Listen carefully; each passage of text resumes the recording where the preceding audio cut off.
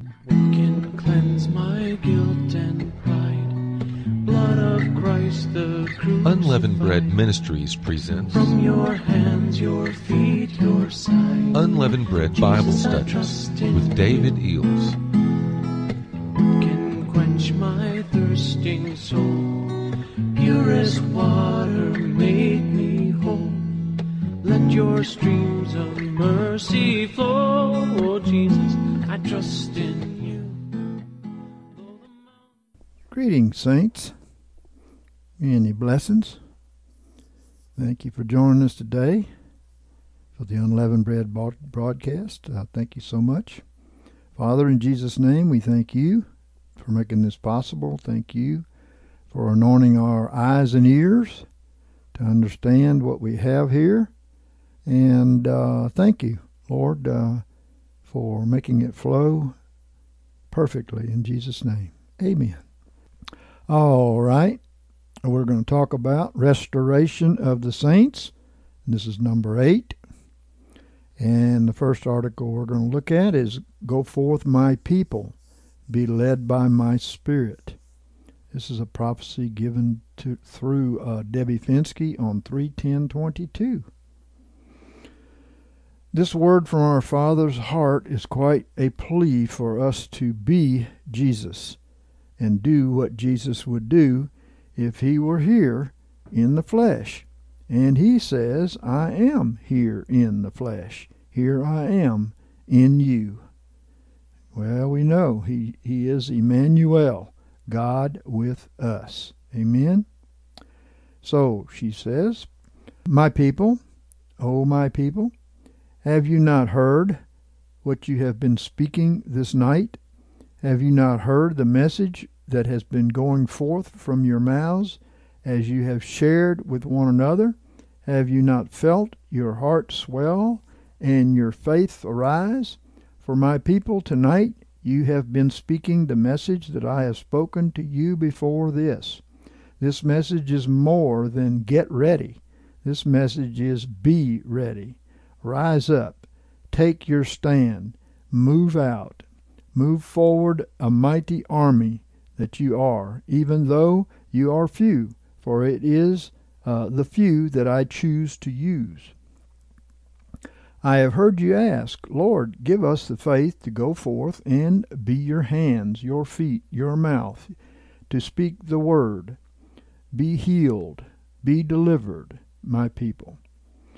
O my people, I have given you my word. My word in you is the faith already given to you, and my word in you is power. And I have told you many times to go forth. So go forth, my people. Will you not just trust the power of my Spirit through my word in you to move out through you to set the captives free? So many are waiting. Repent of lethargy. Well, my thought is that we are called ambassadors for Christ, which means we are to represent him to the world and not ourselves. 2 Corinthians 5:20 says, We are ambassadors, therefore, on behalf of Christ, as though God were entreating by us. We beseech you on behalf of Christ, be ye reconciled to God. This going forth may not be the way man plans it. It may be just who God causes to bump into you, or you bump into them every day. It's being ready to be used of the Lord and conscious that you are there to be used of the Lord. Amen? Repent of inhibitions to keep you from being used in this hour. This is the hour. Now is the time. Stop looking and waiting for a certain point of time in the future. Look at now. Now is the time. The time has always been now. And I say to you again, no more holding back. For it will not be you. It will not be about you. And it is all about me through you in power, my people. And of course we know that the Holy Spirit will flow through us. As he wills, not as we will. And 2 Corinthians 13:5 says, Try your own selves whether you are in the faith. prove your own selves, or know ye not as to your own selves that Jesus Christ is in you, unless indeed ye be reprobate? I have told you in the past, be led by my Spirit. Yes, amen. I've been in miracles myself before and wondered how I got there and how the words came out and so on and so forth. It was just a flow of the Spirit. It wasn't something pumped up by me. Okay? So be led, my people.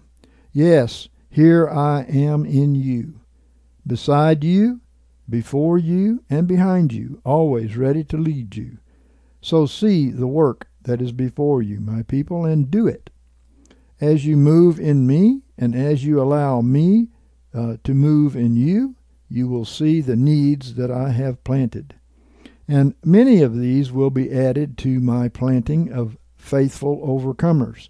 They have always been right before you, even where you have turned. Behold, and be strong, my people. The harvest is ready, and I have made you ready. Amen. And here's another one given through Debbie Finsky on 2:7-22. Open your mouth, and I will fill it. The Lord spoke this word after a night of worship and praise unto him. And he said, Too much silence, my children. How I love your songs of worship unto me. How I long for you to uplift me in this way. And I am honored, uplifted by your worship and your praise. But, oh, my people, I need you to not be so silent. I need you to open your mouth and give unto me your worship from your heart, even as you go about your daily activities. Yes, it's not just for church, is it? Give unto me the fruit of your lips from your heart, and the glory that is due my name through prayer and through praise. Talk to me.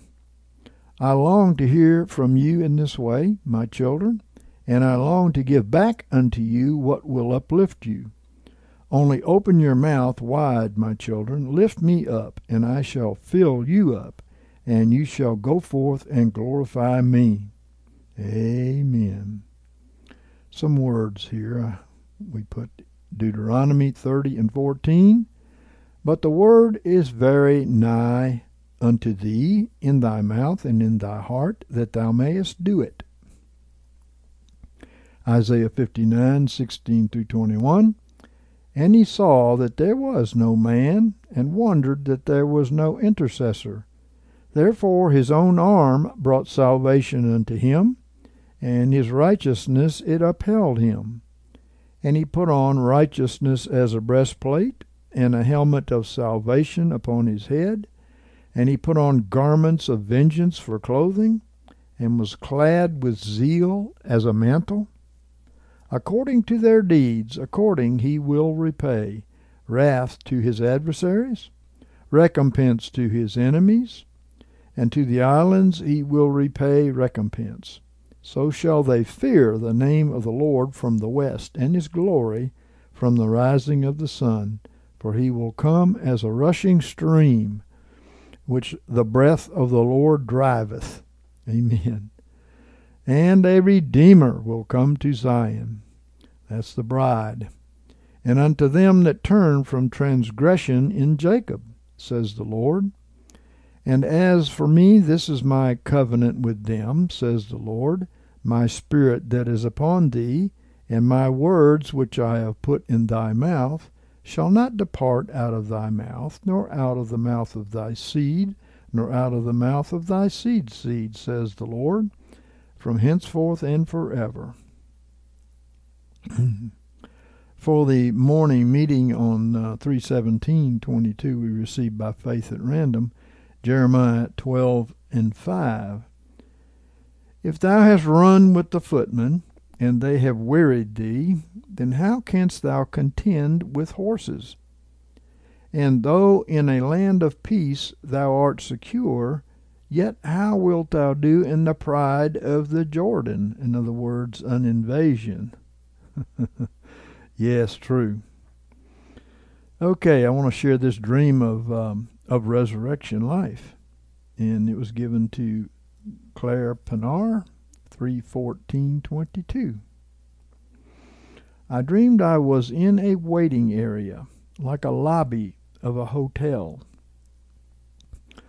Well, a hotel represents individual temples joined together into one holy temple in the Lord, as Ephesians says. The hotel lobby is a communal area, right? I had my room keys with me, and I think the number 144 was on the key.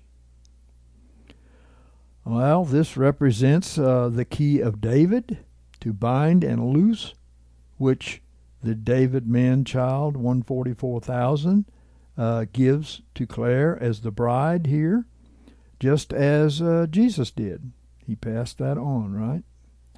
Revelation 3:7 says, "And to the angel of the church in Philadelphia," that's the bride church, right?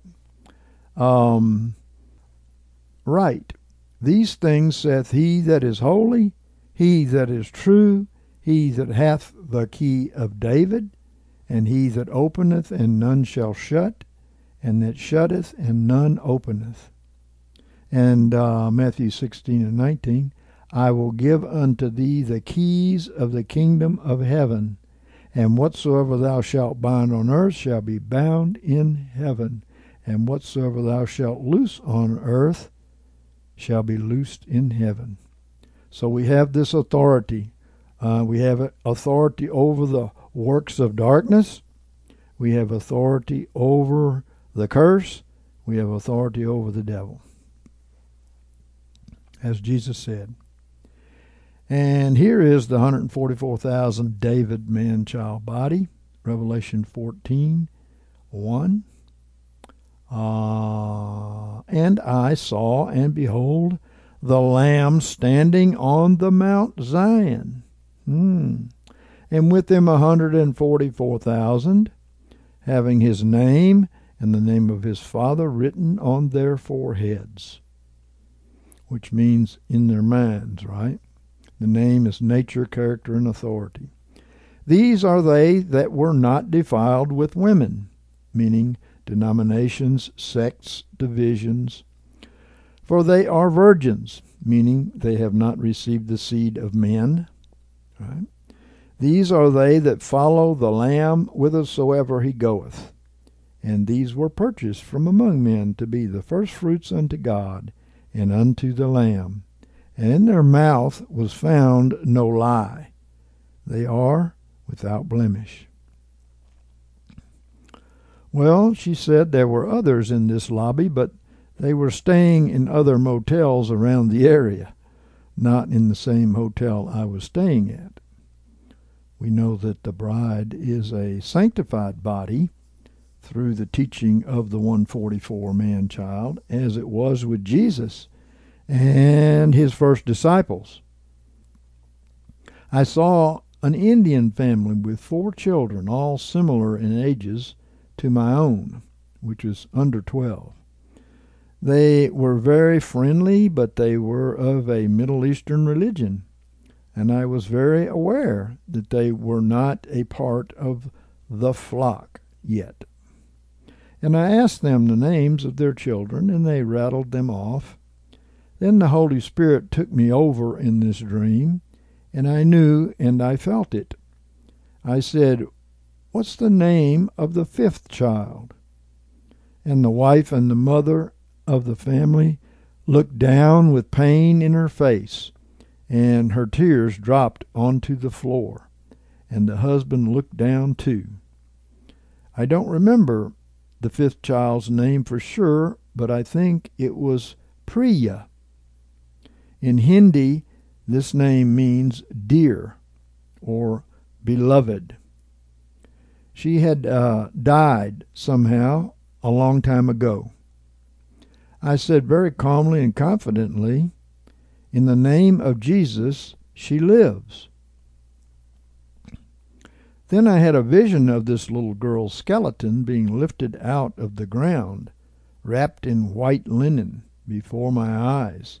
The sinews and the muscles and the flesh came back onto this young child. The skeleton changed from being grotesque at first to being feeble, and then it changed again to being peaceful, and then radiant with the life of a 5-year-old little Indian girl. Rion, Claire's husband, said, "This reminds me of that song, 'These Are the Days of Elijah,' where the dry bones becoming as flesh." Well, although mighty miracles of physical resurrection will take place in the days to come, and in these days we've seen some too, Ezekiel saw a spiritual resurrection through revival in which eternal life is entered into. Ezekiel 37, 1-6 says this, "The hand of the Lord was upon me, and he brought me out in the spirit of the Lord, and set me down in the midst of the valley, and it was full of bones. And he caused me to pass by them round about, and behold, there were very many in the open valley, and lo, they were very dry." Well, this is a dry, dead people church, that's all over the world right now. They don't have the life of Christ flowing through them. They need revival, like this is going to speak about. "And he said unto me, Son of man, can these bones live? And I answered, O Lord, thou knowest. And again he said unto me, Prophesy over these bones, and say unto them, O ye dry bones, hear the word of the Lord. Thus saith the Lord unto these bones, Behold, I will cause breath to enter into you, and you shall live. And I will lay sinews upon you, and you will bring up flesh upon you, and will bring up flesh upon you, and cover you with skin, and put breath in you, and you shall live, and you shall know that I am the Lord." Well, Claire went on to say, the parents were jumping up and down. They were saying, "This is the true God. This is real. Is this real? How can that happen? Can we touch her?" And then there was much hugging and celebration, and they introduced their other children to the 5th child, their daughter Priya. And then I woke up. Well, okay, folks, there's going to be revival. There's going to be resurrection of dead people from the world coming into the kingdom too. And these people who were dead will live in the days to come in this revival that Ezekiel is speaking about. And then we have an article here. It's Marie Kelton's Revelation 11:22-21. We called it Jesus in the Man-Child is Coming to Teach Us. And she said, "During the night meeting, I had an open vision of me being in heaven." Well, this is probably meaning in heavenly places in Christ, Ephesians 2:6. "And he raised us up with him and made us to sit with him in heavenly places in Christ Jesus. I was wearing all white." And of course, I believe this represents sanctification, right? "I and 2 other people ahead of me were all sitting down." Well, sitting with him in heavenly places, as we just saw. The Lord was in front of us as he started passing out graded test papers.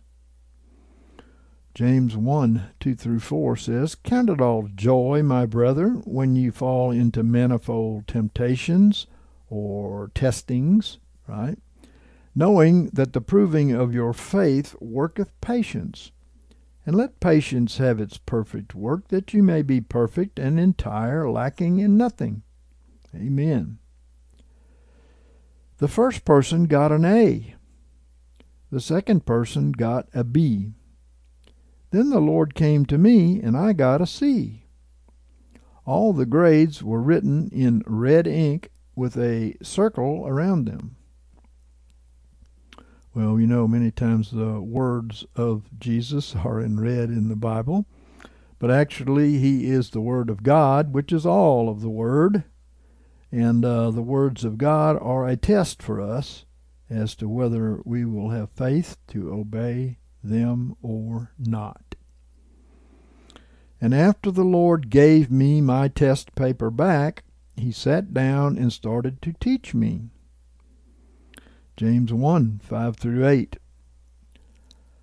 But if any of you lacketh wisdom, let him ask of God, who giveth to all liberally, and upbraideth not, and it shall be given him. But let him ask in faith, nothing doubting.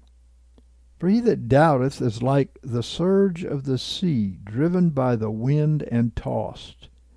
For let not that man think that he shall receive anything of the Lord. A double-minded man, unstable in all of his ways. Which is why, of course, we study the Scriptures to renew our mind, get all the viruses out of our hard drive, and be able to hear the Lord and obey Him, right? And have faith in Him. And then I woke up. Well, it made me think of these verses, Matthew 13 and 23. And he that was sown upon the good ground, this is he that heareth the word, and understandeth it, who verily beareth fruit, and bringeth forth, some 100-fold, some 60, and some 30. And 1 John 2:27. And as for you, the anointing which you received of him abideth in you, and you need not that any one teach you. But as his anointing teacheth you concerning all things, and is true, and is no lie, and even as it taught you, you abide in him. Amen. Go to the Word. It is the pure Word of God given forth through the disciples and apostles of Jesus. Amen.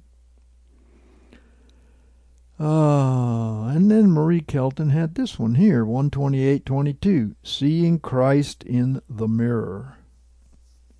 During the night, the Lord gave me a vision of my spiritual man in a dark place. Well, the verse comes to me, 1 Corinthians 13, 10 through 12. But when that which is perfect is come, that which is in part shall be done away. When I was a child, I spake as a child, I felt as a child, and I thought as a child. And now that I am become a man, I have put away childish things. For now we see in a mirror darkly, but then face to face. Now I know in part, and then shall I know fully, even as I also was fully known.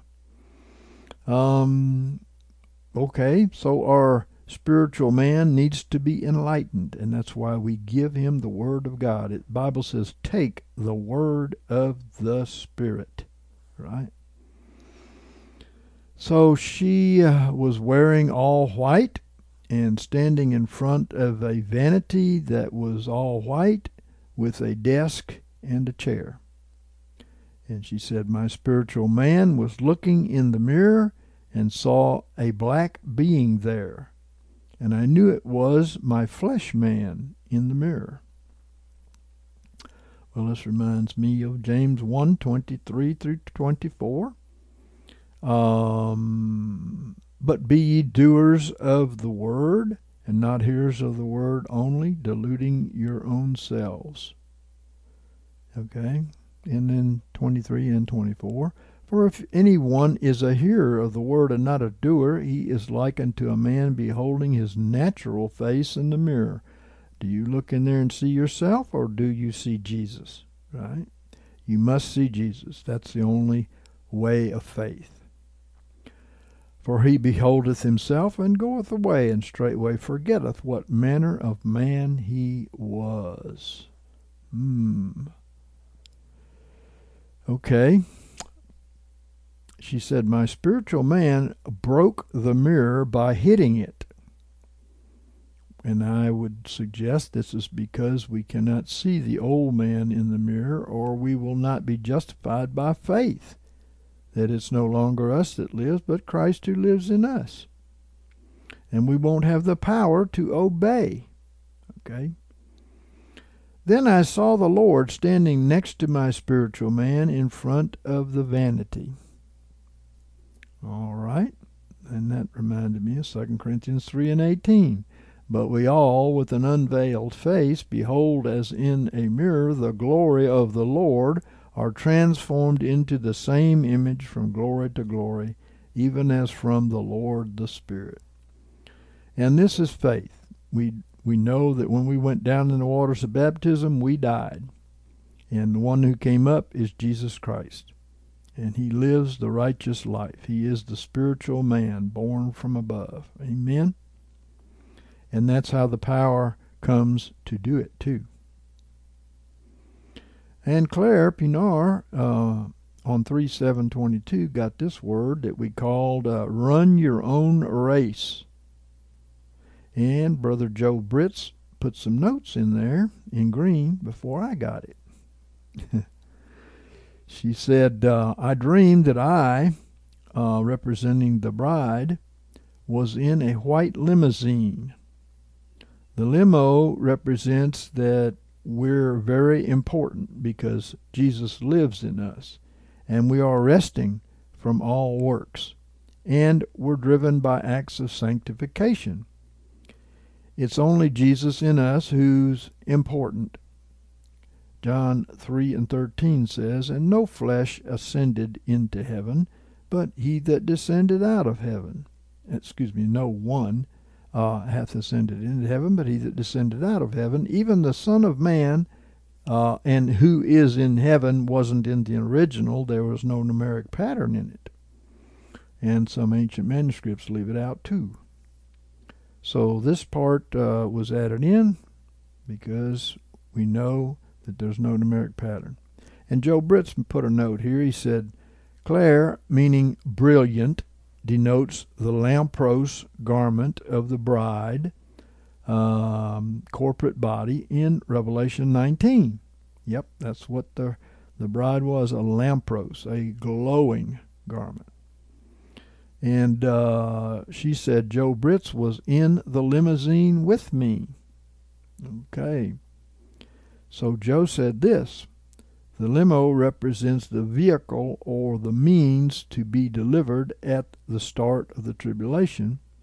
The name Joe is short for Joseph, who represents the man-child. See the Man-Child Bride book, page 63. That's our book. You can get it on the site, on the front page of our site. Jesus in the corporate body of man-child ministers around the world, who is the husband or head of the bride, of his bride. So she said Joe was dressed in bright blue classic running shorts and a bright blue running vest. He had a gold medal and chain around his neck. Well, Joseph was an Old Testament type of the man-child Jesus, and he is dressed in blue, representing the works of Christ in the man-child. And Joe Britz said this about this. He said, the man-child has finished or completed his race or his training. And he, of course, he is one to be the first fruits, right? He goes on to say he is ready for his part that he must play in the tribulation. Genesis 41 through 42. And Pharaoh said unto Joseph, See, I have set thee over all the land of Egypt.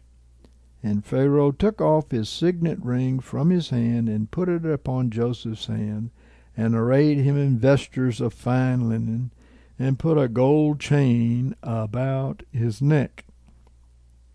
There you have it, the gold chain about his neck, right? Joe was speaking in future, past, and present tenses all at the same time, saying, I am training for the race. I've just finished the race. I've run the race. I am running the race. I will run the race. And that's what he said. And Joe said this, In Hebrews 13:8, Jesus Christ is the same yesterday and today, yea, and forever. And I would say that's because Jesus doesn't live in time, okay? And we shouldn't either. We should confess the end from the beginning, right? And Rion said this: we live looking forward in faith, future, and in the present through the trial, while looking at what happened on the cross in the past as a done deal. Well, yes, that's correct. And the man-child runs the race, seeing the end from the beginning by faith. And 1 Corinthians 9:24-27 says, know ye not that they that run in a race run all, but one receiveth the prize? You know, Jesus has already won the prize. The one is Jesus and those who abide in him through faith, right? Even so run that you may attain. And every man that striveth in the games exerciseth self-control in all things. Now they do it to receive a corruptible crown, but we an incorruptible.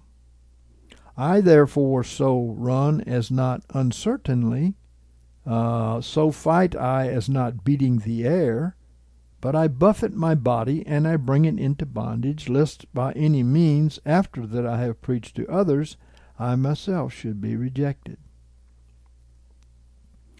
And Claire said, I thought, me too. I'm also training for the race, and I wonder if he uses a treadmill. Well, I believe that what we're seeing here is that the bride will understand by the witness of the man-child that the race must be won through faith. And that, of course, is seeing the end from the beginning. And Joe Britt's note here, he said, none of the training was self-works. The race must be run with patience and with ourselves and in our faith for the promises to manifest. This is true. And my thought is Hebrews 12:1. Therefore let us also, seeing that we're compassed about with so great a cloud of witnesses, lay aside every weight and the sin which doth so easily beset us, and let us run with patience the race that is set before us. Amen. I wonder how long he's been training. Well, it depends on how consistently we repent and act on our faith, right? It's not physical age, it's spiritual age. And she said, I wonder if we entered the same race. Well, let me say that the end result is the same, Christ-likeness. But we are running for different offices, like man-child and bride. Okay? And Joe Britz had a note here. He said, some have been running this race longer than others, but it doesn't matter, for we are not racing against each other. Yes, that's correct. We're to be ready in time. That's what we're racing against, time. And Joe gives 1 Corinthians 9:24. Know ye not that they that run in a race run all, but one receiveth the prize? Even so run that you may attain. And he said the similar thing I said. The one here is those who abide in the one, Jesus Christ, who is the Word. Jesus will finish the race. In fact, he has already finished the race. And all in him will too. The prizes are many: eternal life, a work or ministry, fruit, the high calling of the man-child or the bride, etc. Amen. This is true. And Claire went on to say, because he had the medal around his neck, I assumed he'd already completed it. And I thought his age category must have gone first. Well, we know that the man-child must mature first in order to train the bride, and these people are foreknown from before the foundation of the earth. And Jesus, by the way, said, I have overcome the world. Be of good cheer. I have already run the race. Now we abide in him so that we too may win this race. I woke up and forgot about the dream, and then I was just starting to read this portion of my Bible when I remembered it. Leviticus 2, 4 through 5. And when thou offerest an oblation of a meal offering, baken in an oven, it shall be unleavened cakes of fine flour mingled with oil, or unleavened wafers anointed with oil. And if thy oblation be a meal offering of the baking pan, it shall be of fine flour unleavened, mingled with oil. As an oblation of first fruits you shall offer them unto the Lord, but they shall not come up for a sweet savor on the altar. And every oblation of thy meal offering shalt thou season with salt. Neither shalt thou suffer the salt of the covenant of thy God to be lacking from thy meal offering. With all thine oblations thou shalt offer salt. And if thou offer a meal offering of first fruits unto the Lord, thou shalt offer for the meal offering of thy first fruits grain in the ear, parched with fire, bruised grain of the fresh ear. And thou shalt put oil upon it, and lay frankincense thereon. It is a meal offering, and the priest shall burn the memorial of it, part of the bruised grain thereof, and part of the oil thereof, with all the frankincense thereof. It is an offering made by fire unto the Lord. Well, there could be a lot said about this, obviously, but just very basically, our meal must be the unleavened bread of the Word, so that we are unleavened. It must be seasoned with salt or purified when we speak it. Colossians 4 and 6 says, Let your speech be always with grace, seasoned with salt, that you may know how you ought to answer each one. Amen. Okay, now this is a revelation given to Elena Timoshuk, 12/17/21, and we called it Abiding in Heavenly Places. I dreamt that my husband David went to visit David Eels and Michael, but instead of visiting them where they live now, he was actually visiting them in heaven, representing the first fruits man-child ministers living in heavenly places in Christ, I believe. None of them were dead. They were still alive on this earth, but it was like there was a lower part of heaven that was open to those who abide in Christ, and they could visit it even though they were still alive on earth. Well, this is so true. The first fruits come into perfection through Christ first, abiding with him in heavenly places. All right, we are seated with him in heavenly places. We claim it and we confess it, and we see that authority that we have seated in his throne with him is manifested through us. All right. I got to see a bit of it as if I was looking through my husband's eyes, and it looked like it was just above all the mountain peaks. Well, looking through our husband's eyes represents seeing the way our heavenly husband Jesus sees, right? We have to see the way God sees, right? The bride has the eyes of a dove, representing the Holy Spirit, just as her husband Jesus does. Psalm 4 and 1 says, Behold, thou art fair, my love. Behold, thou art fair. Thine eyes are as doves behind thy veil. Veil, of course, is submission, and the eyes of the doves is seeing things the way the Holy Spirit sees things. Thy hair is a flock of goats that lie along the side of Mount Gilead. Okay? Now, and Psalm 5 and 12 says, His eyes are like doves behind the water brooks, washed with milk, and fitly set. So there you have it. The bride and the groom have the eyes of a dove. In other words, they see by the Holy Spirit.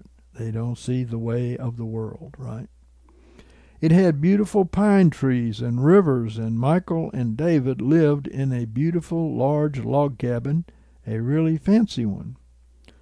For anyone who loves the outdoors and appreciates nature, this would be their dream place, just the prettiest scenery you could ever imagine, she says.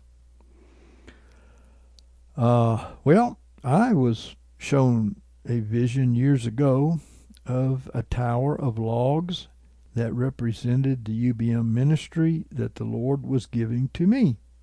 And this log cabin represents the UBM ministry living the crucified life, represented by the timbers, how they cross at each corner. Each member, each timber crosses at the corner and makes a cross, right? She said, my husband stayed with them for 3 days and then came back to me and was so excited, telling me all about it. He was saying how Michael, meaning who is like God, held a staff in his hand, and if someone wanted to enter that part of heaven, then he'd hold it out, and if the color turned red, then the person could not enter because they weren't abiding in Christ. But if it turned green, then they could go in. And he told me how relieved he was when the staff turned green and not red, and started telling me about how wonderful and beautiful everything was up there. And my thought is that the first fruits have a very good discernment, the discernment of Jesus, and the wicked don't ever get past them. 2 Corinthians 10:6, and being in readiness to avenge all disobedience when your obedience shall be made full. Many people step out over that line, and they shouldn't. They go to judging people, and they don't know what they're talking about, and they haven't seen with the eyes of the Spirit. Then he pulled out a branch from a pine tree and gave it to me. It had the most beautiful aroma. I thought it was so sweet that he brought me a souvenir from heaven. Well, pine trees are evergreens, and they represent everlasting life.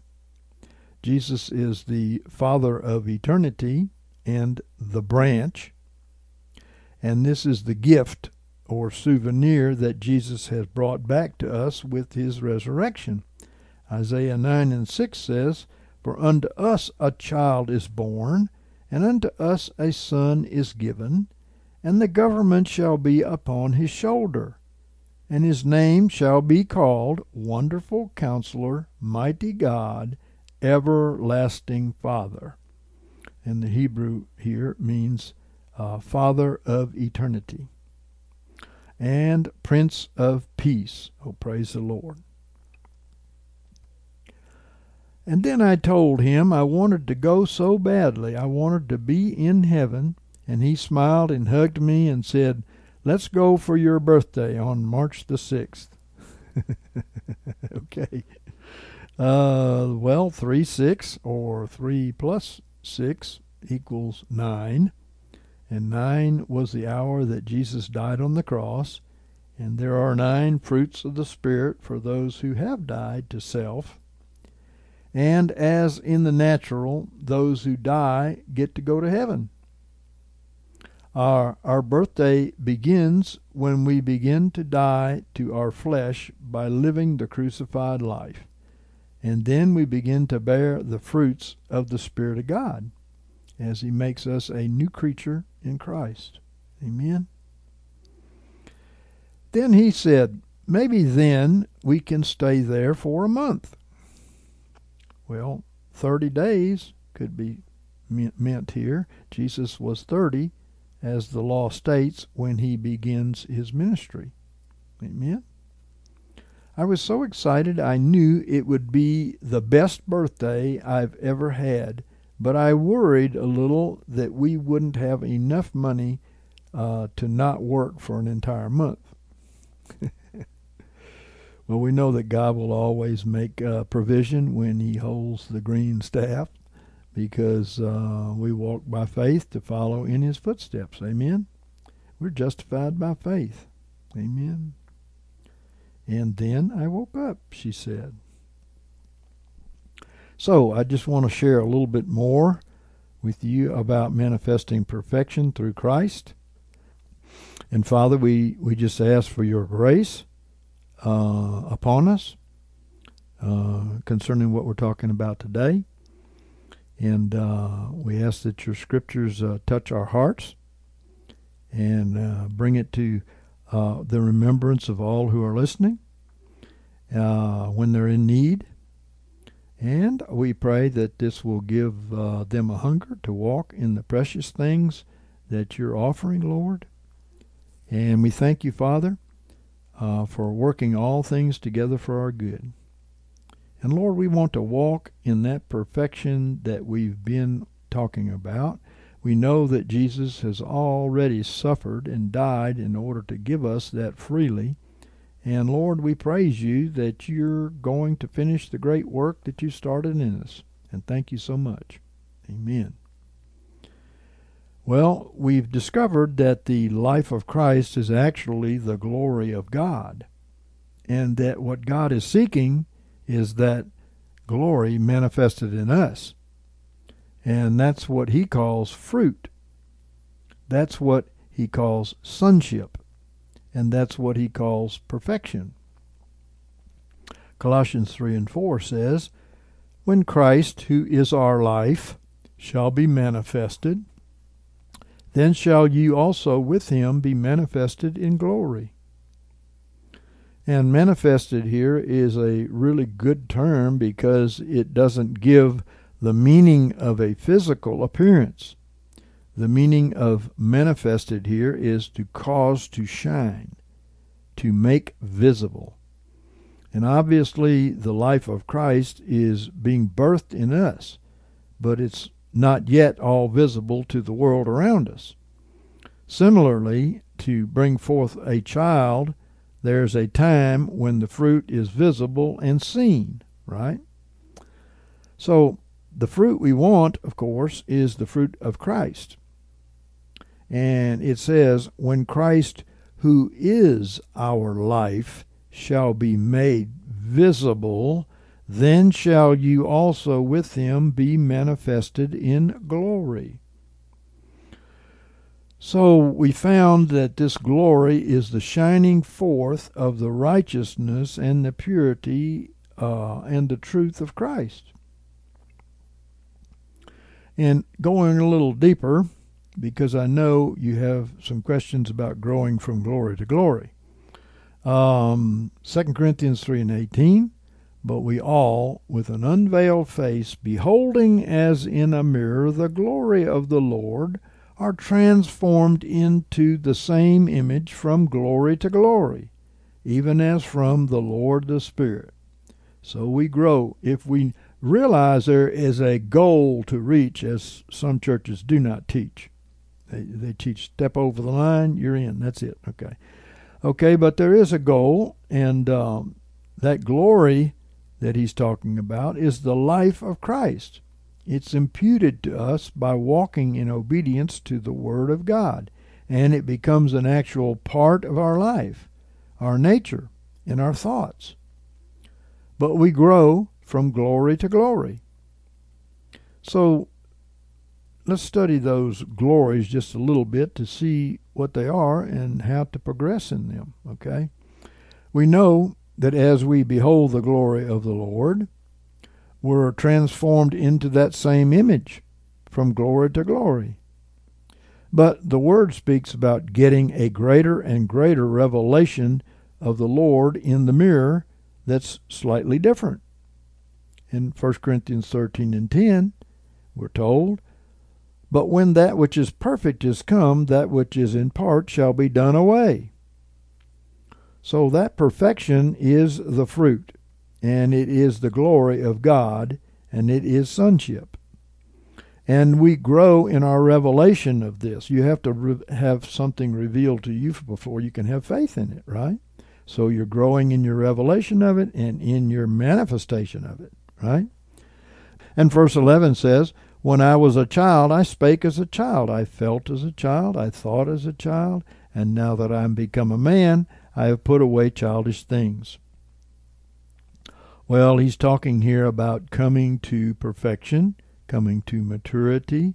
It's the same word being used. Completion, is one way it could be translated. And verse 12 says, for now we see in a mirror darkly. So we understand from 2 Corinthians 3 and 18 that we see Jesus in a mirror and we're transformed into that same image from glory to glory, but we don't start out seeing the clear image of Jesus. We can see it darkly at first. We see him somewhat as we grow in knowledge and understanding of the Word, and we come into more of a revelation of who he really is, right? So many of us have known a false Jesus, a Jesus who's not the real Jesus. We've had an immature idea of what Jesus is like.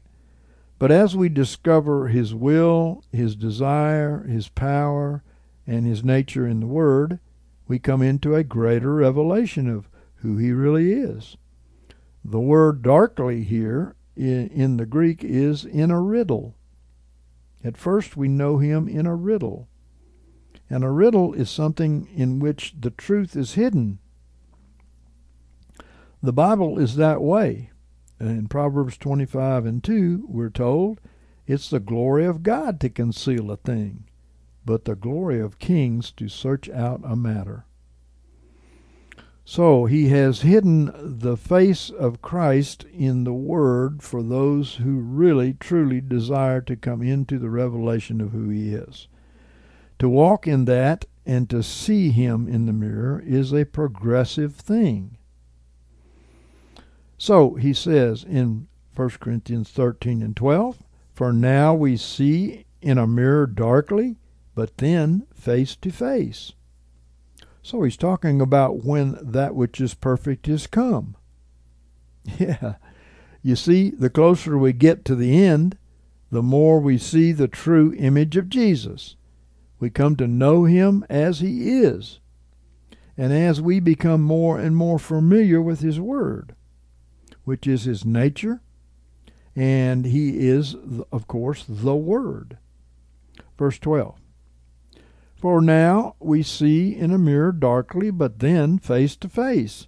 And now I know in part, but then shall I know fully, even as also I was fully known. In other words, when that which is perfect is come. Okay? So knowing in part is seeing dimly, darkly in the mirror, in a riddle in the mirror. But knowing fully is coming to know the true Jesus so we can come into that image. You can't have faith for something that you don't know about, right? So you need to come to know him, because when you look in the mirror, that's your gift from heaven. You are reaching out in your faith to receive all that he is, because he made reconciliation for you. He made an exchange for you. It goes on to say, exchange, of course, means a reconciliation. So verse 13 says, but now abideth faith, hope, love, these three, and the greatest of these is love. So we're growing into his glory to glory revelation, and we're growing in the revelation of who Jesus Christ is. And we're growing in his love, right? Amen. So I'd like to point out to you the stages of glory in Christian growth. 1 Corinthians 15 and 35 says this, but someone will say, how are the dead raised? And with what manner of body do they come? Thou foolish one, that which thou thyself sowest is not quickened except it die. So we're talking about the kinds of bodies that Christians are going to have, because they are going to have different bodies, kinds of bodies. Okay. Verse 37 says, "And that which thou sowest not the body that shall be, but a bare grain. It may chance of wheat or of some other kind. But God giveth it a body even as it pleased him, and to each seed a body of its own. All flesh is not the same flesh, but there is one flesh of men, and another flesh of beasts, and another flesh of birds, and another of fishes." So what is the point that he is making? He is speaking of the difference in the earthly flesh that all creatures have. And so also in the resurrected body there will be differences. There are also celestial bodies and bodies terrestrial, but the glory of the celestial is one, and the glory of the terrestrial is another. So we're sown a terrestrial or earthly body, but will come forth a celestial or heavenly body. That is, of course, a much higher creation than this one. And even those heavenly bodies will have a difference because of what you manifested on the earth. But now he tells us a secret, one that many people don't know. Verse 41, "There is one glory of the sun, and another glory of the moon, and another glory of the stars. For one star differeth from another star in glory. So also is the resurrection of the dead." So there are different bodies for the different resurrected people. Did you catch that? Okay. So there are different glories: star, moon, sun, glory. And we can say S-O-N, glory. And even the stars have a different glory, one from another. So also is the resurrection of the dead, he says. In other words, not everybody is going to have the same body, because they're not going to have the glory when they're finished here. And I'm going to prove that to you. 1 Corinthians 15 and 42, "It is sown in corruption, it is raised in incorruption. It is sown in dishonor, it is raised in glory. It is sown in weakness, it is raised in power. It is sown a natural body, it is raised a spiritual body." Remember what we saw, that the spiritual bodies are different too. If there is a natural body, there is also a spiritual body. "So also it is written, the first man Adam became a living soul, and the last Adam became a life-giving spirit. Howbeit, that is not first which is spiritual, but that which is natural, and then that which is spiritual. The first man is of the earth, earthy. The second man is of heaven. As is the earthy, such are they also that are earthy. And as is the heavenly, such are they also that are heavenly. And also we have borne the image of the earthly. Let us," that's the numeric words, "let us also bear the image of the heavenly." So that's what it says in the original, in the numeric, and in the ancient manuscripts. It doesn't say "we shall." Many like "we shall," because it doesn't give them any responsibility now. But it says, "Let us also bear the image of the heavenly." Where are we to bear the image of the heavenly? In the hereafter? Well, no, we start right here. God starts that here in us. First the spirit, then the soul, and then ultimately the body. And we saw that sonship starts first in your spirit, which is the born-again Spirit of Christ, because we're coming into his image, right?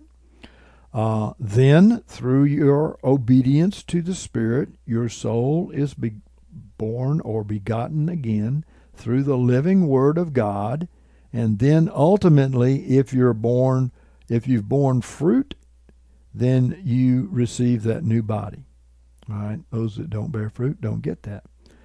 He's commanding us, let us also bear the image of the heavenly. So how do we do that?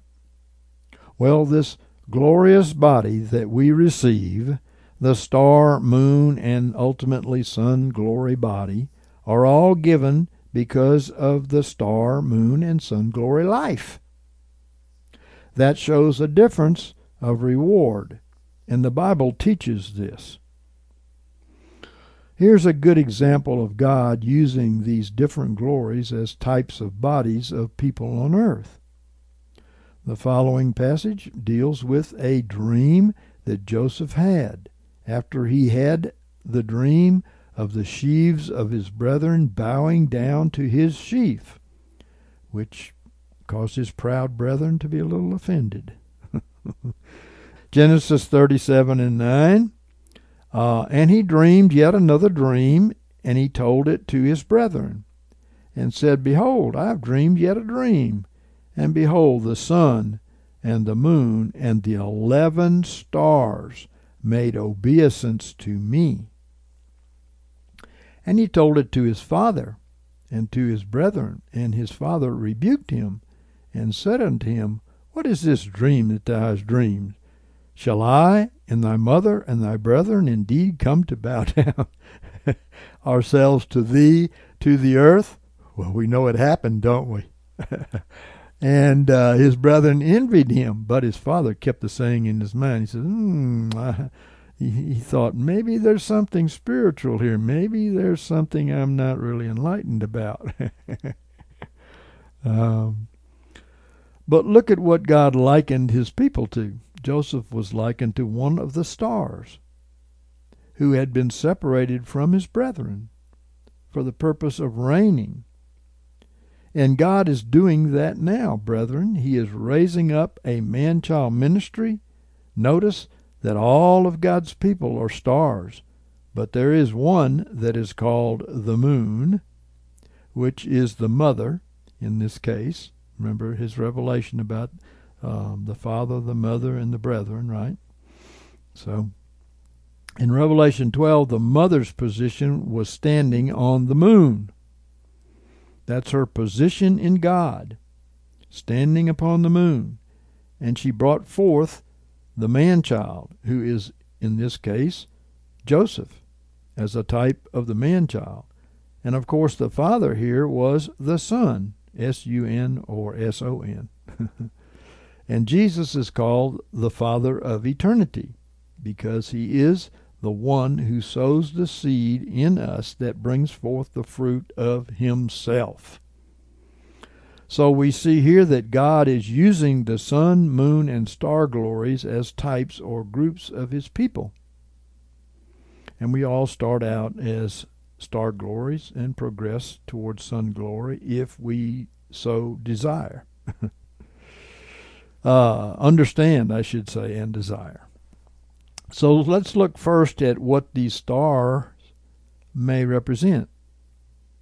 We can see that God said to Abraham a couple of times, Genesis 22 and 17, that in blessing I will bless thee, and in multiplying I will multiply thy seed as the stars of heavens, and as the sand which is upon the seashore. And thy seed shall possess the gate of his enemies. So here we are the seed of Abraham, who is the father of us all, the Bible says. The Bible calls us stars. We all start out our spiritual life as star glory, but we don't end up that way, thank God. In meditating on this, the Lord has shown me some things about glory, and one is that it represents righteousness. It represents the percentage of the life of Christ in us. If you start out as star glory, for instance, when you are first born again, you have a glory.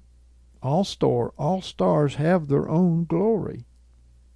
And this comes into the parable more and more as we look at moon and sun glory in comparison. In a way, the stars are separate one from another, but they have their own glory. They have their own righteousness. This is what separates them, you see. Every star has a percentage of the righteousness of the Lord because as we're born again, we get a new spirit, a born-again spirit from God.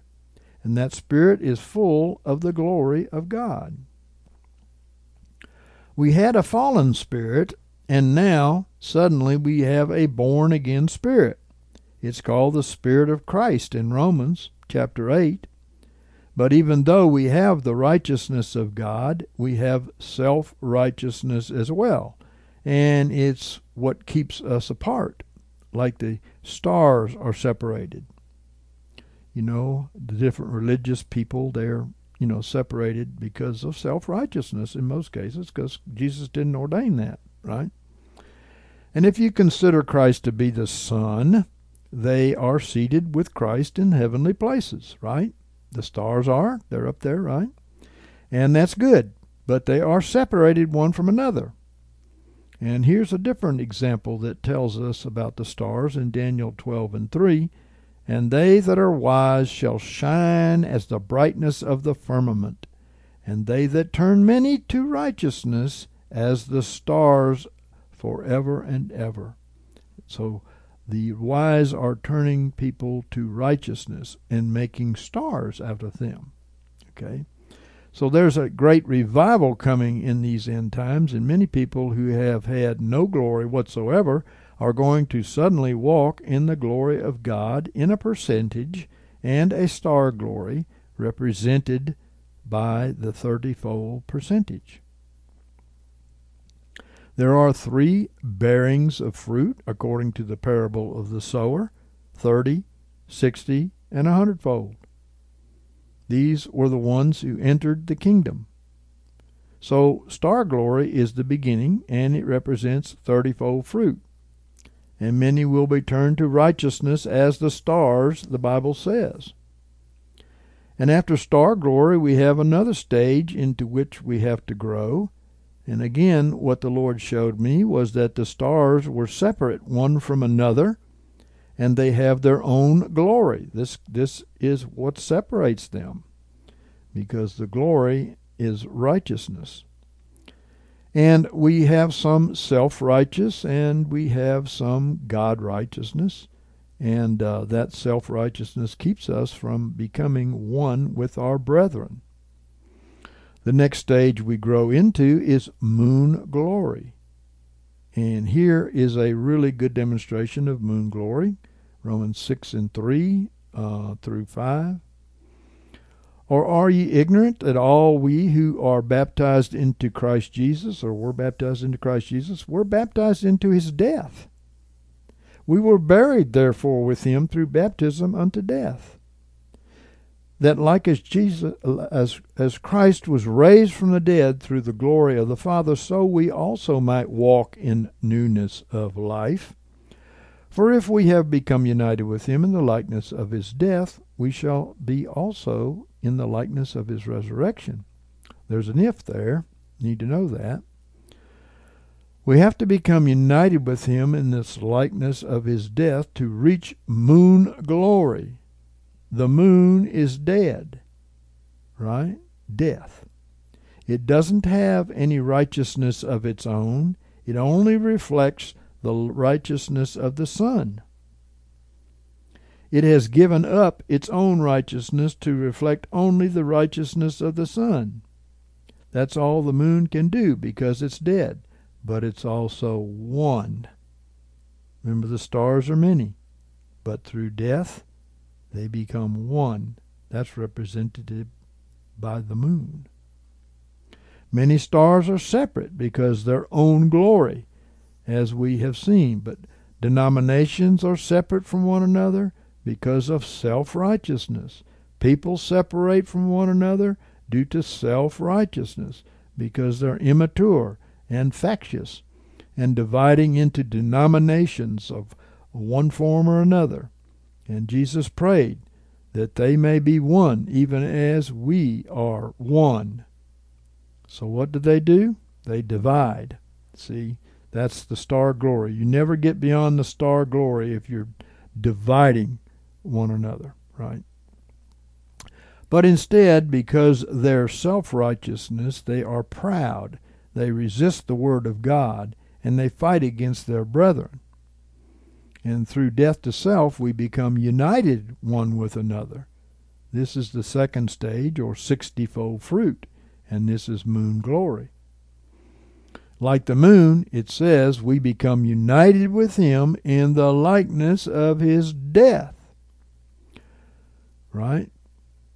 We also shall be united with him in his resurrection. Now that's sun glory. SUN/SON. Glory. And as we walk through the phase of death to self, we come to the resurrection life that is 100-fold sun glory. That's completion that we talked about. That's perfection. That's sonship. That's what we're talking about. And we're already sons of God by faith, but we're walking into it through the death, burial, and resurrection that these three glories represent. We're sons of God through faith, and faith is the substance of the thing hoped for, while the evidence is not yet seen. Right? Romans 6:6 says, knowing this, that our old man was crucified with him, so that the body of sin might be done away, that so we should no longer be in bondage to sin. Amen. So death to that old man, death to that old self, that's how we come into the resurrection life of Christ. We have no light of our own, but reflect only the light which comes from him at the first. And I'd like to go a little deeper now into a very plain revelation of the moon glory that I've already mentioned, Revelation 12:1. And a great sign was seen in heaven, a woman arrayed with the sun, putting on the Lord Jesus Christ, right? And the moon under her feet, that's her position, right? And upon her head a crown of 12 stars. Everything is represented here. You know, the sun, the moon, the stars. This woman gives birth to the man-child, the first fruits. They are called in Revelation 14. The man-child ministry that's coming forth is the first fruits of those who come into the sun glory. It's by grace. It's by his calling and by his direction, and it's going to come to pass.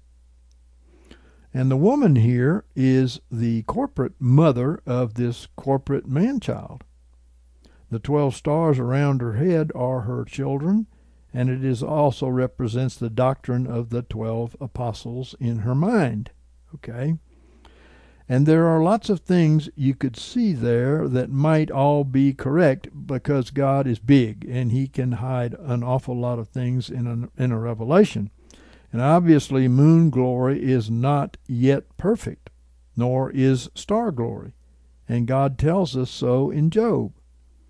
Neither of these are quite clean in his eyes, nor quite finished in his eyes.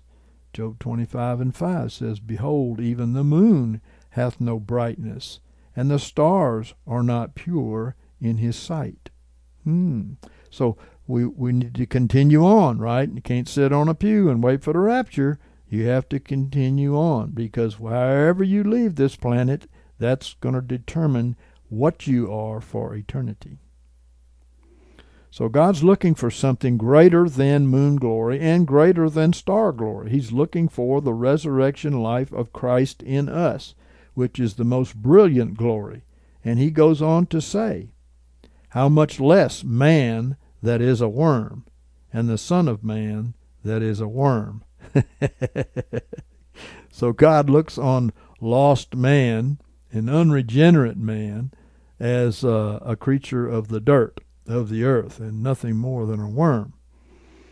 And your flesh is still that. It has to receive, you have to receive a new body, right? And obviously this dirt is made to bring forth the Lord Jesus Christ. That's its purpose. And without that, we're not fulfilling the will of God.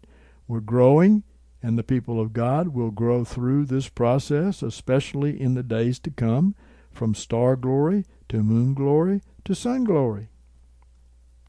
Isaiah has a really good revelation of this growth that's going to come to pass in the tribulation to come. Isaiah 30:6 says, "Moreover, the light of the moon shall be as the light of the sun." Aha, growth. Okay, praise God. Those who go through this death to self will come into resurrection life, which is what we just read in Romans chapter 6, and that is sun glory. And verse 26 says, "Moreover, the light of the moon shall be as the light of the sun, and the light of the sun shall be sevenfold, as the light of 7 days." So there we see the growth of the moon glory saints into sun glory. Well, here's a revelation. Sevenfold here means that God is going to bring forth fruit out of all the church, all 7 churches. He's going to bring forth a fruit out of them that will come into the image of Jesus Christ. Not all will come into the sun glory, but it will be spread throughout the church too. Hence, sevenfold. Also, it will be as the light of 7 days, meaning the tribulation period. The time that the Bible calls the tribulation period is the time of the most growth for God's people, because they're going through their wilderness experience. They're learning to give up themselves, learning to come into a faith relationship with God in the wilderness, probably because they've realized that the days are short. Spiritual growth shall be extremely fast at that time because of the great latter rain outpouring, which comes on the morning of the 3rd day, as Hosea said, and also because tribulation, the beast is trying to devour the saints, right? And they must hide in Christ. Isaiah 30:26 says, "Moreover, the light of the moon shall be as the light of the sun, and the light of the sun shall be sevenfold, as the light of 7 days, in the day that the Lord bindeth up the hurt of his people, and healeth the stroke of their wound." So God is going to heal his people. He's going to bind up what was broken. Remember the anointing of Jesus shown in Isaiah 61:1.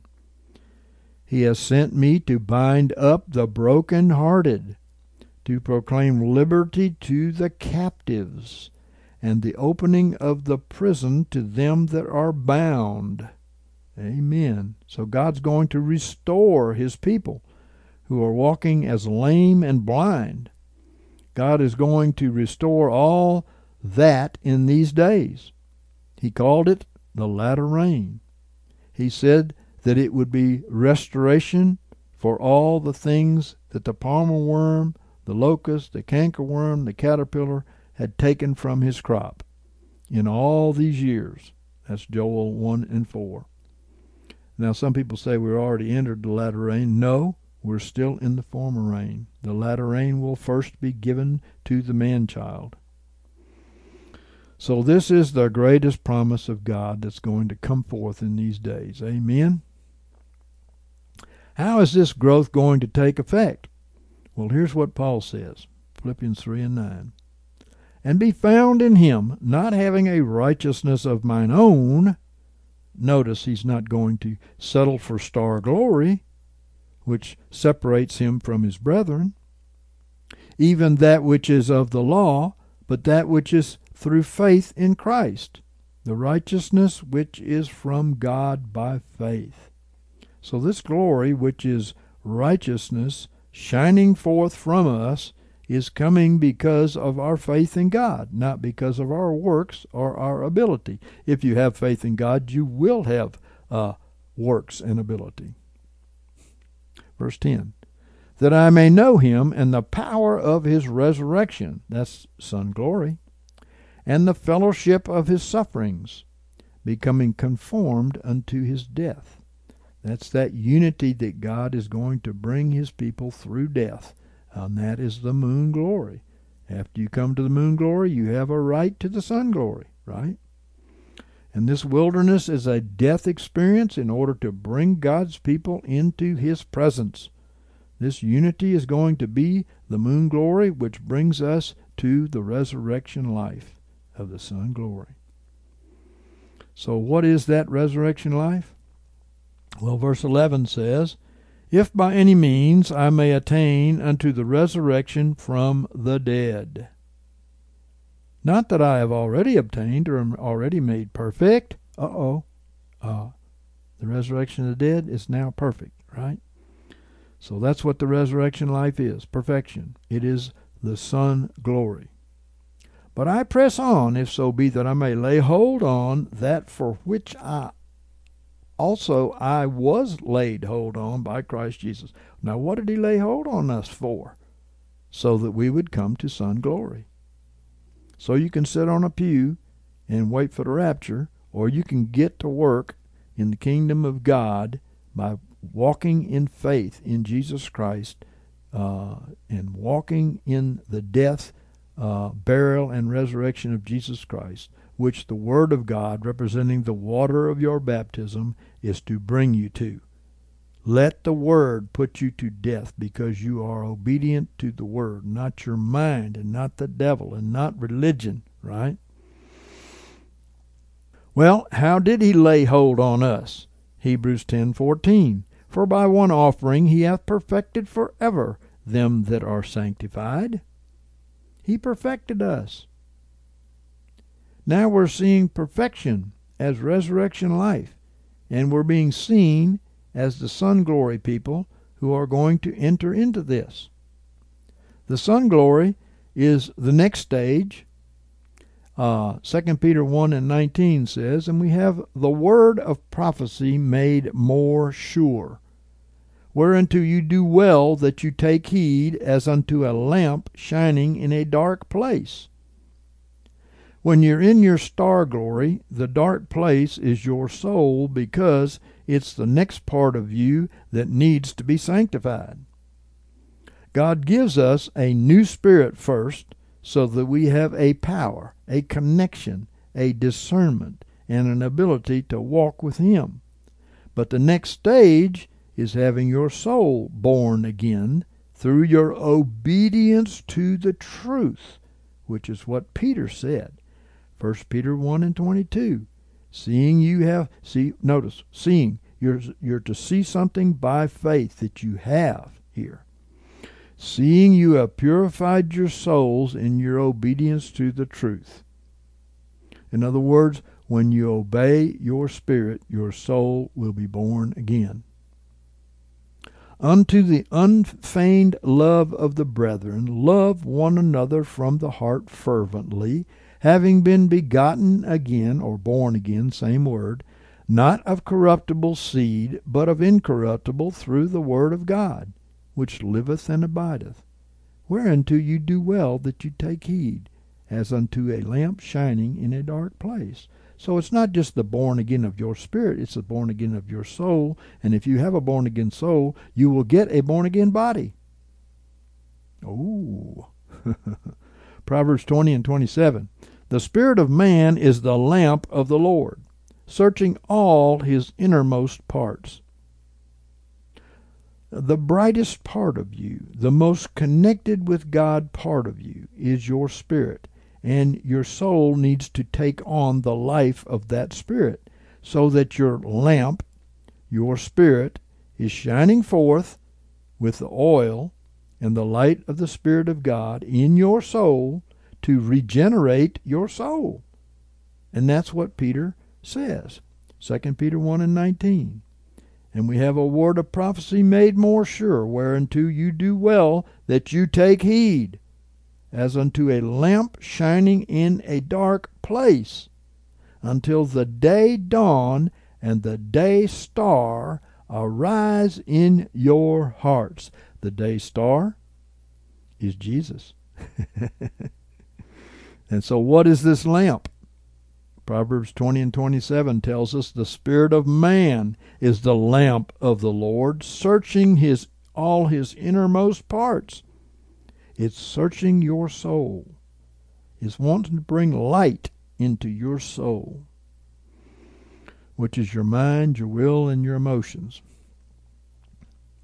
Day star comes from the word phosphoros, meaning light-bearing.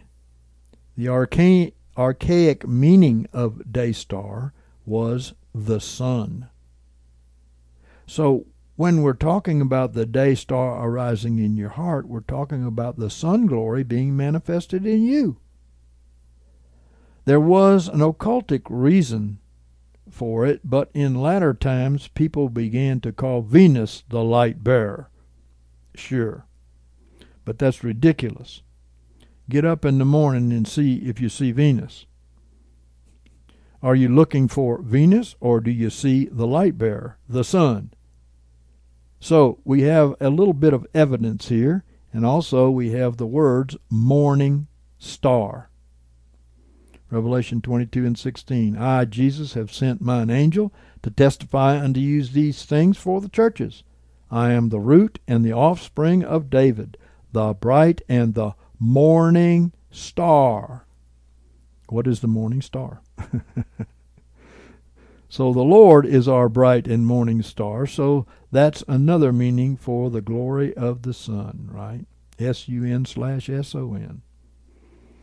Until the day dawn and the day star arise in your hearts. So we have an end and a purpose. Proverbs 4 and 18. But the path of the righteous is as the dawning light that shineth more and more unto the perfect day. Wow. So the dawning light brings you into the perfect light. What is the perfect light? It's not the evening, it's the midday. We have more and more of the light in our life and less shadow or darkness. The least shadow is at the perfect day, when the sun is straight up overhead. That's our life. When we're walking in nothing but the light of God's Word, this word of prophecy made more sure, he called it, the Word which was given to beget our soul unto Him, to cause us to have the mind, will, and emotions of Jesus, right? So we're called to manifest Christ in spirit and soul, and while we walk in this body.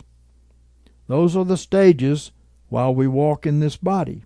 We're putting on Christ, putting on His bright garment, and we're talking about a garment for the flesh.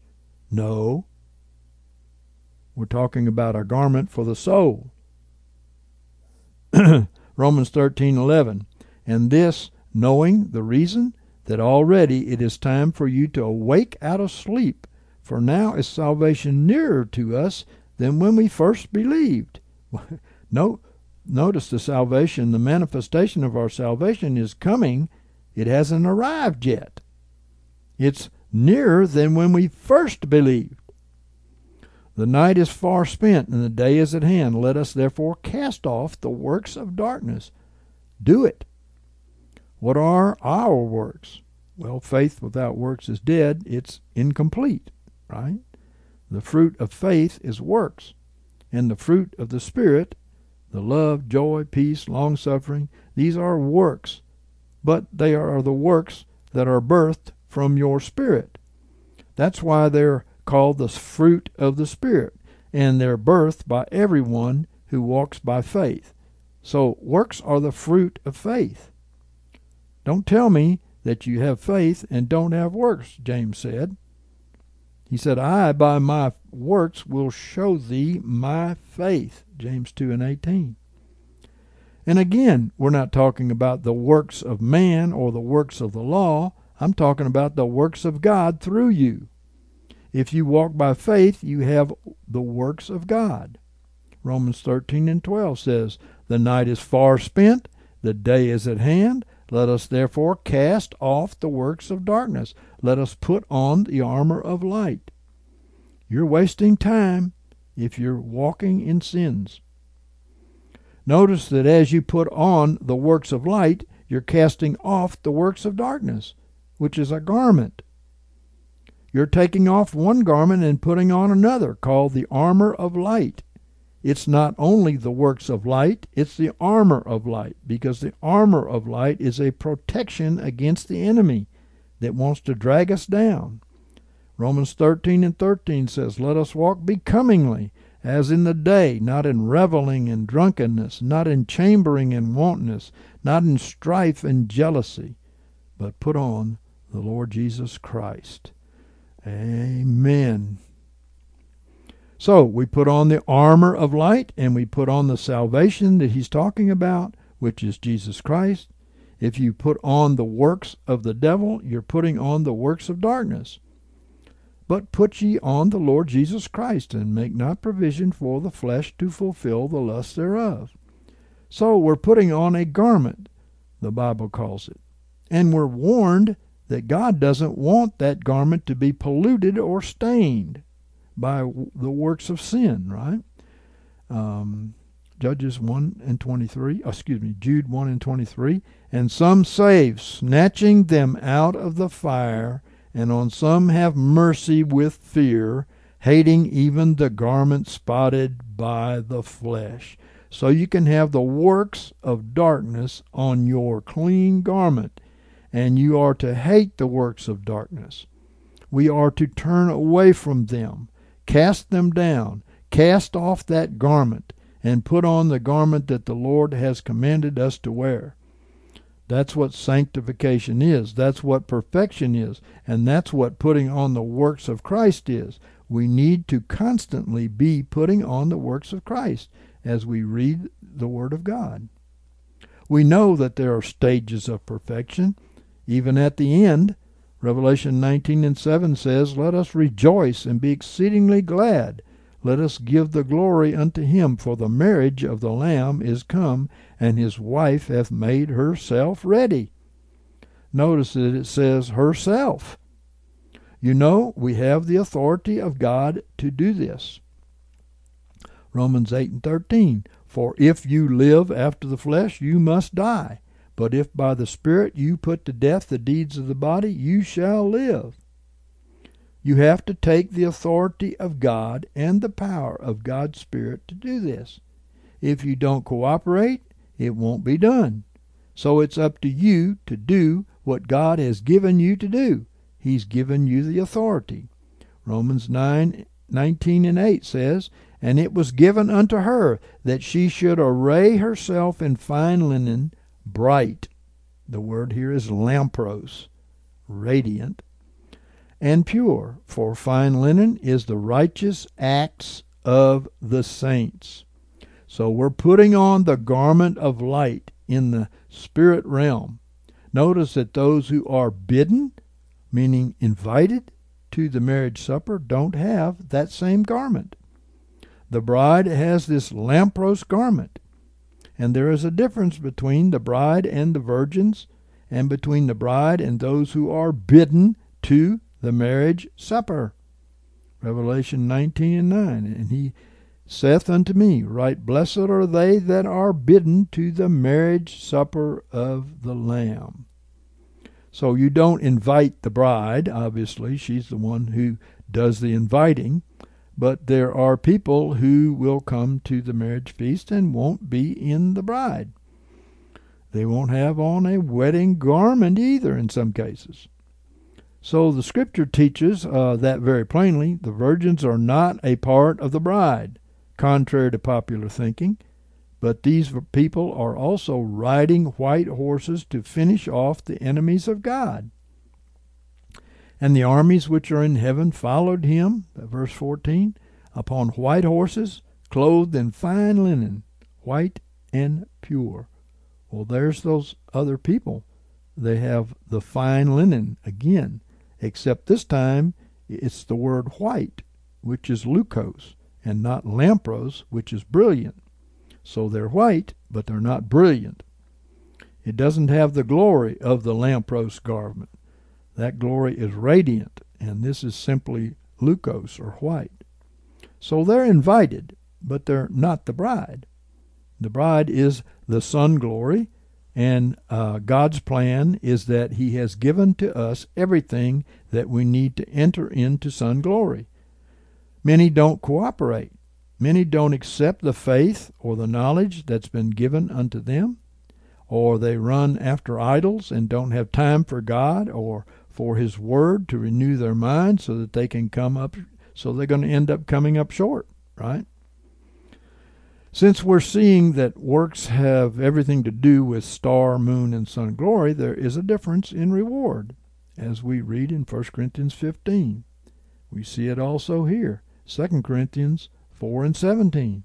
For our light affliction, which is for the moment, worketh for us more and more exceedingly an eternal weight of glory. So the glory is what we're talking about. This brilliance, this brightness, this sun glory that we're coming into. The tribulations that we go through are to bring us into His glory while we cooperate with Him in this process. God will send plenty of people to help us by putting us on our cross. And we go through suffering for the purpose of Christ's life being manifested in us. We need to cooperate with Him in it because this more eternal weight of glory only works while we look not at the things which are seen, but at the things which are not seen. For the things which are seen are temporal, but the things which are not seen are eternal. Verse 18. In other words, we calleth the things that are not as though they were. Romans 4:17. We look in the mirror and we see Jesus. 2 Corinthians 3 and 18. We accept our Son, S-O-N, glory, from the very beginning. Christ is the one who lives in us, and that's why we can look in the mirror and see Jesus. Galatians 2 and 20 says, I have been crucified with Christ, and it's no longer I that live, it's Christ that liveth in me. Now that's faith. And that's looking not at the things which are seen, but at the things which are not seen. This we must do because it is faith that brings us about into this manifestation. In 2 Corinthians 5 and 1, for we know that if the earthly house of our tabernacle be dissolved, we have a building from God, a house not made with hands, eternal in the heavens. So now he's going to tell a secret.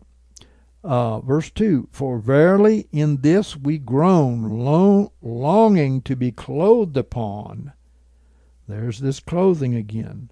With our habitation which is from heaven. Did you know that God is doing that now? It is the glory of God in which we're dressing up in the life of Christ, first spirit, then soul, and then body. And verse 3, if so be that being clothed we shall not be found naked. So when your body dies, if you don't have this glory, you will be found naked. Verse 4, for indeed we that are in this tabernacle, meaning this fleshly body here, do groan, being burdened, not for that we would be unclothed. In other words, we're not hankering to be physically dying here, right? But that we would be clothed upon, that what is mortal may be swallowed up of life. So he's saying not that we would lose this body, but that we would be clothed upon while we have this body.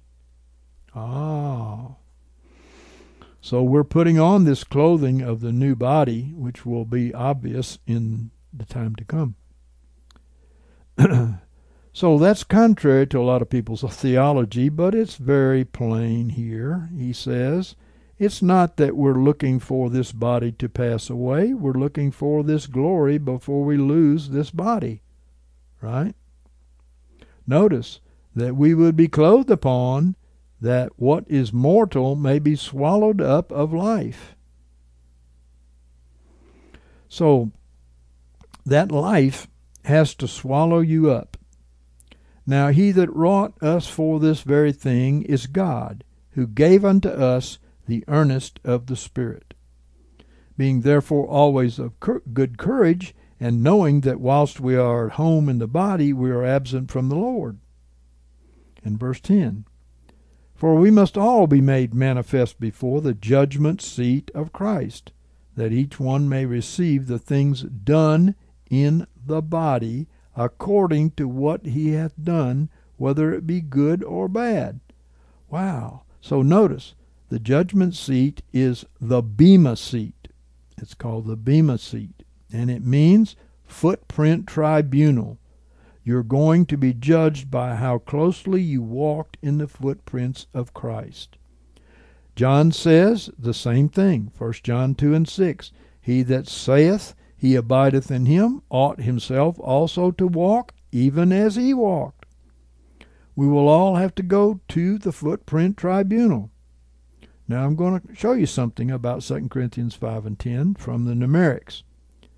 And this will prove what the original words were, because the translator's understanding had gotten in there a little, and God put a perfect pattern in every Greek word in the New Testament, so we'd know that in the numerics it says that each may receive through the body according to what he hath done, whether good or bad.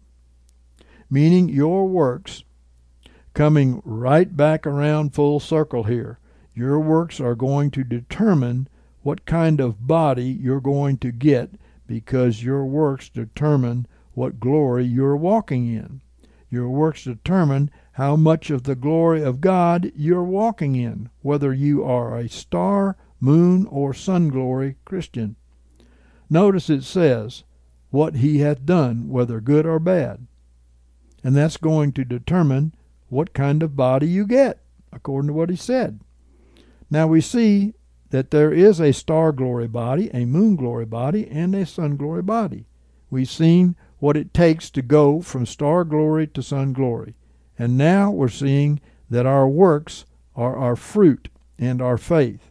And this is what everyone is going to be judged by. You know that everyone is going to be judged by their works, according to the Scriptures. Nowhere does it say that he's going to judge your faith. In every instance, he says, you're going to be judged by your works. Revelation 2 and 23.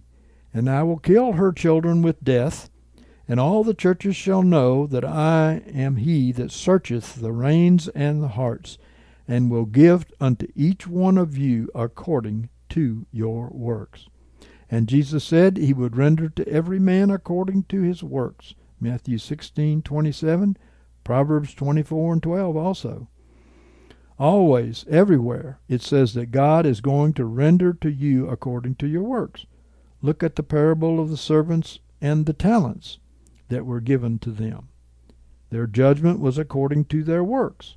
Look at the cities that people are going to rule over. Again, it's according to their works. Now, who is it that ends up not bearing fruit? They that allow their garment that was given unto them in the beginning to be stained, meaning they are walking in sin. What's going to happen to these people? And who are these people? Let me point out one thing to you. Revelation 6 and 12. I saw when he opened the sixth seal, and there was a great earthquake, and the sun became black as sackcloth of hair, and the whole moon became as blood. That's the persecution and death of the saints. Verse 13. And the stars of heaven fell unto the earth. So if one star fell to the earth, there wouldn't even be an earth. We know that. So this is not talking about a physical star falling to the earth. It is talking about those who are seated with Christ in heavenly places, the seed of Abraham.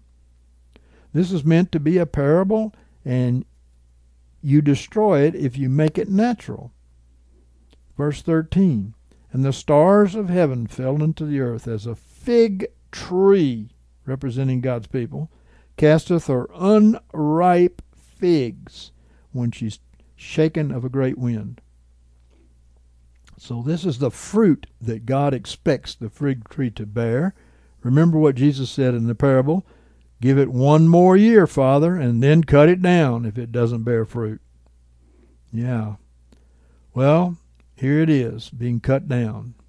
Some people say that's the angels.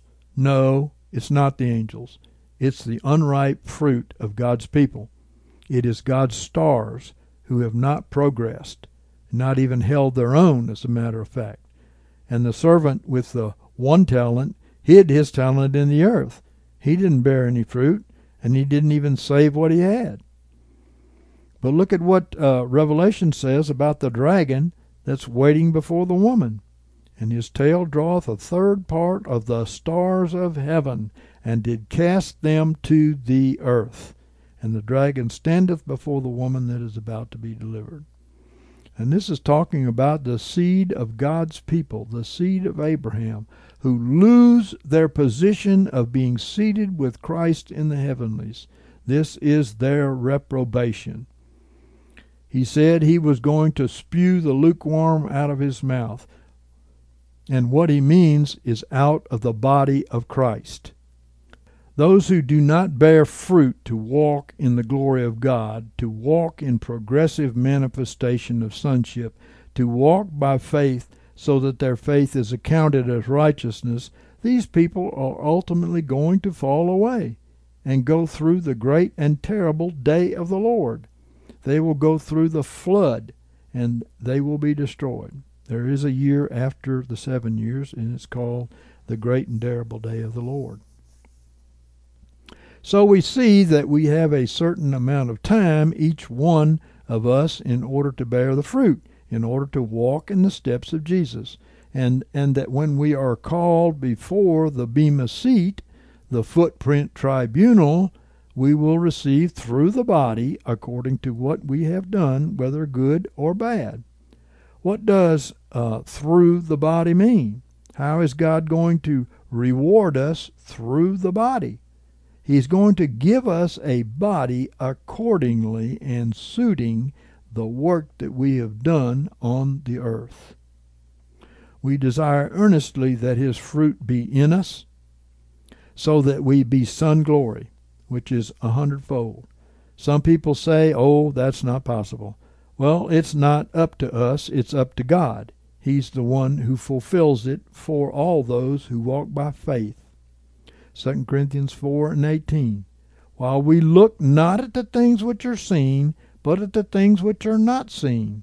For the things which are seen are temporal, but the things which are not seen are eternal. Yes. So we're looking at the eternal life of Christ, which was given unto us at the cross. We don't live anymore. He lives in us. That's our good confession in the sight of many witnesses. Right?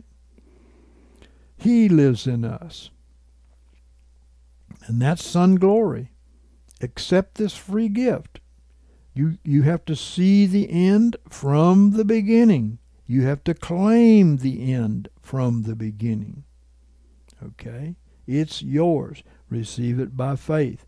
Then God can give you power to go there. If you say, like the apostate preachers say, you can never be perfect, when they haven't read their Bible, obviously, if you say that, you've allowed these liars to steal something which is the high calling of God in Christ Jesus. So accept this free gift and walk in it, and God will empower you.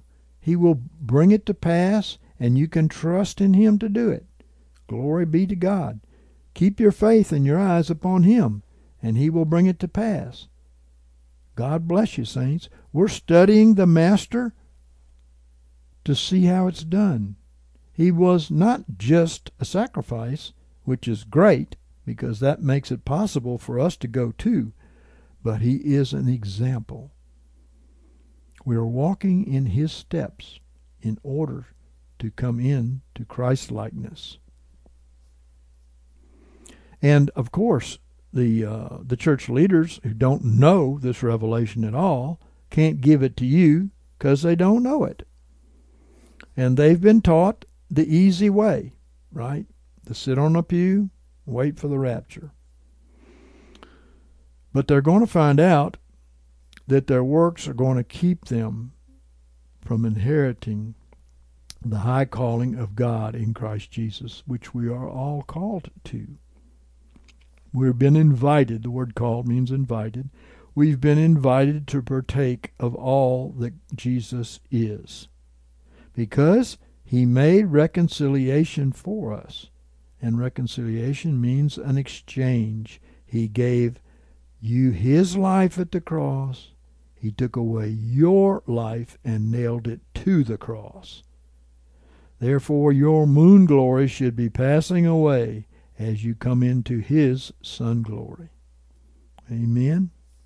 Moon glory is good on the way to sun glory, but that's not our goal. Our goal is sun glory. Moon glory is only possible to those who, when they read the Word of God, decide, that's what I believe, Lord. And that's what I'm going to do, Lord, by faith in you. They don't read it for intellectual purposes only. They read it because they want to know how to walk in the steps of the Master. This is what disciples are. A disciple is a mathetes, a learner and a follower. You're not learning from religion. You don't want to come into the image of religion. No religions have ever come into the image of Christ. In Jesus' day, every one of the apostate religions of Judaism went down the wrong road. And the ones that came out of them and followed Jesus were called his church, which is the called out ones. Now you are called out of these apostate religions to follow the Lamb whithersoever he goeth.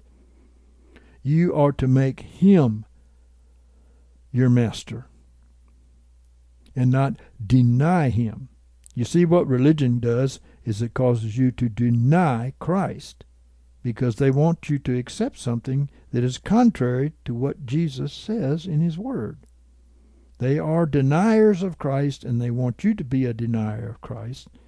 They won't let anybody pass them up and enter into perfection.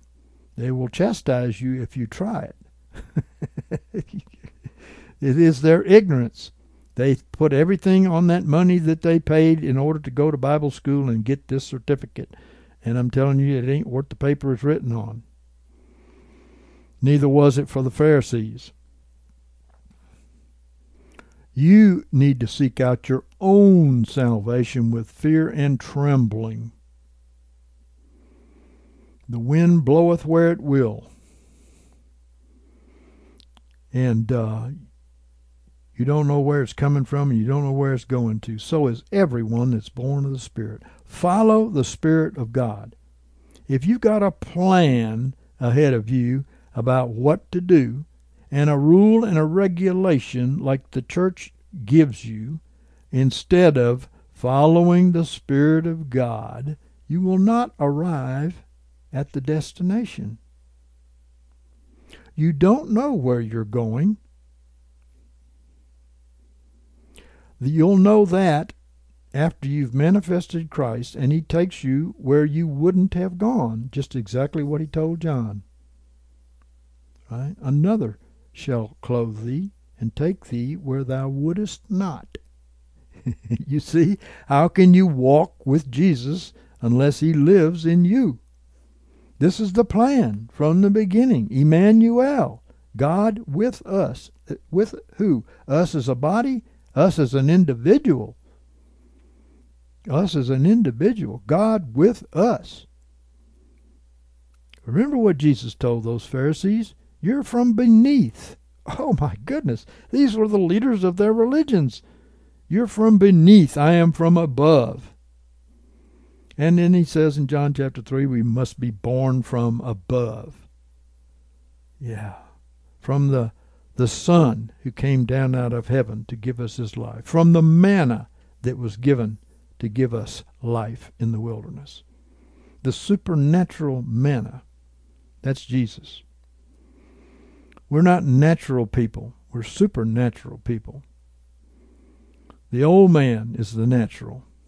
The new man, the born-again spirit with the born-again soul, will get a new body and will be the crowning creation of God. Amen? Oh, glory be to God. Thank you, Father, for what you're doing for us, Lord. Thank you for the faith that you've given to us, Lord. Thank you that the responsibility is for us to walk by faith. What must we do to do the works of God? They asked Jesus. He said, believe on him whom he has sent. This is how you do it. Believe on him whom he has sent. Get your Bible out. Forget your religion. Get your Bible out. Get it firsthand. Don't get polluted before you understand what righteousness is. It's harder to get rid of the foolishness than it is to put the righteous things in there first. It's harder. Get your Bible out. Follow Jesus. You will find the way. He will show you the way. He is the Savior. And God bless you and keep you. All right. Good night. For information, materials, and to contribute, go to unleavenedbreadministries.org. Contributions only may be addressed to David Eels, Post Office Box 231616, Montgomery, Alabama 36123. Can quench my thirsting soul, purest water make me whole. Let your streams of mercy flow. Oh Jesus, I trust in you. Though the mountains fall into the sea, though the rivers rise, I still believe. For your mercy stands and your word is true. Oh Jesus, I trust in you.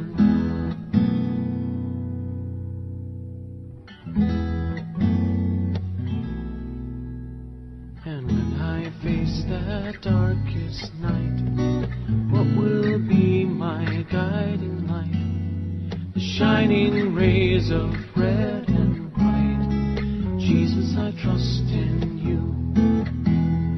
Oh, Sacred Heart, in you I find mercy seated for all time. I am yours and you are mine. Oh Jesus, I trust in you. Though the mountains fall into the sea, though the rivers rise, I still believe. For your mercy stands and your word is true. Oh Jesus, I trust in you. Though the mountains fall into the sea, though the rivers rise, I still believe. For your mercy stands and your word is true. Oh Jesus, my Lord Jesus.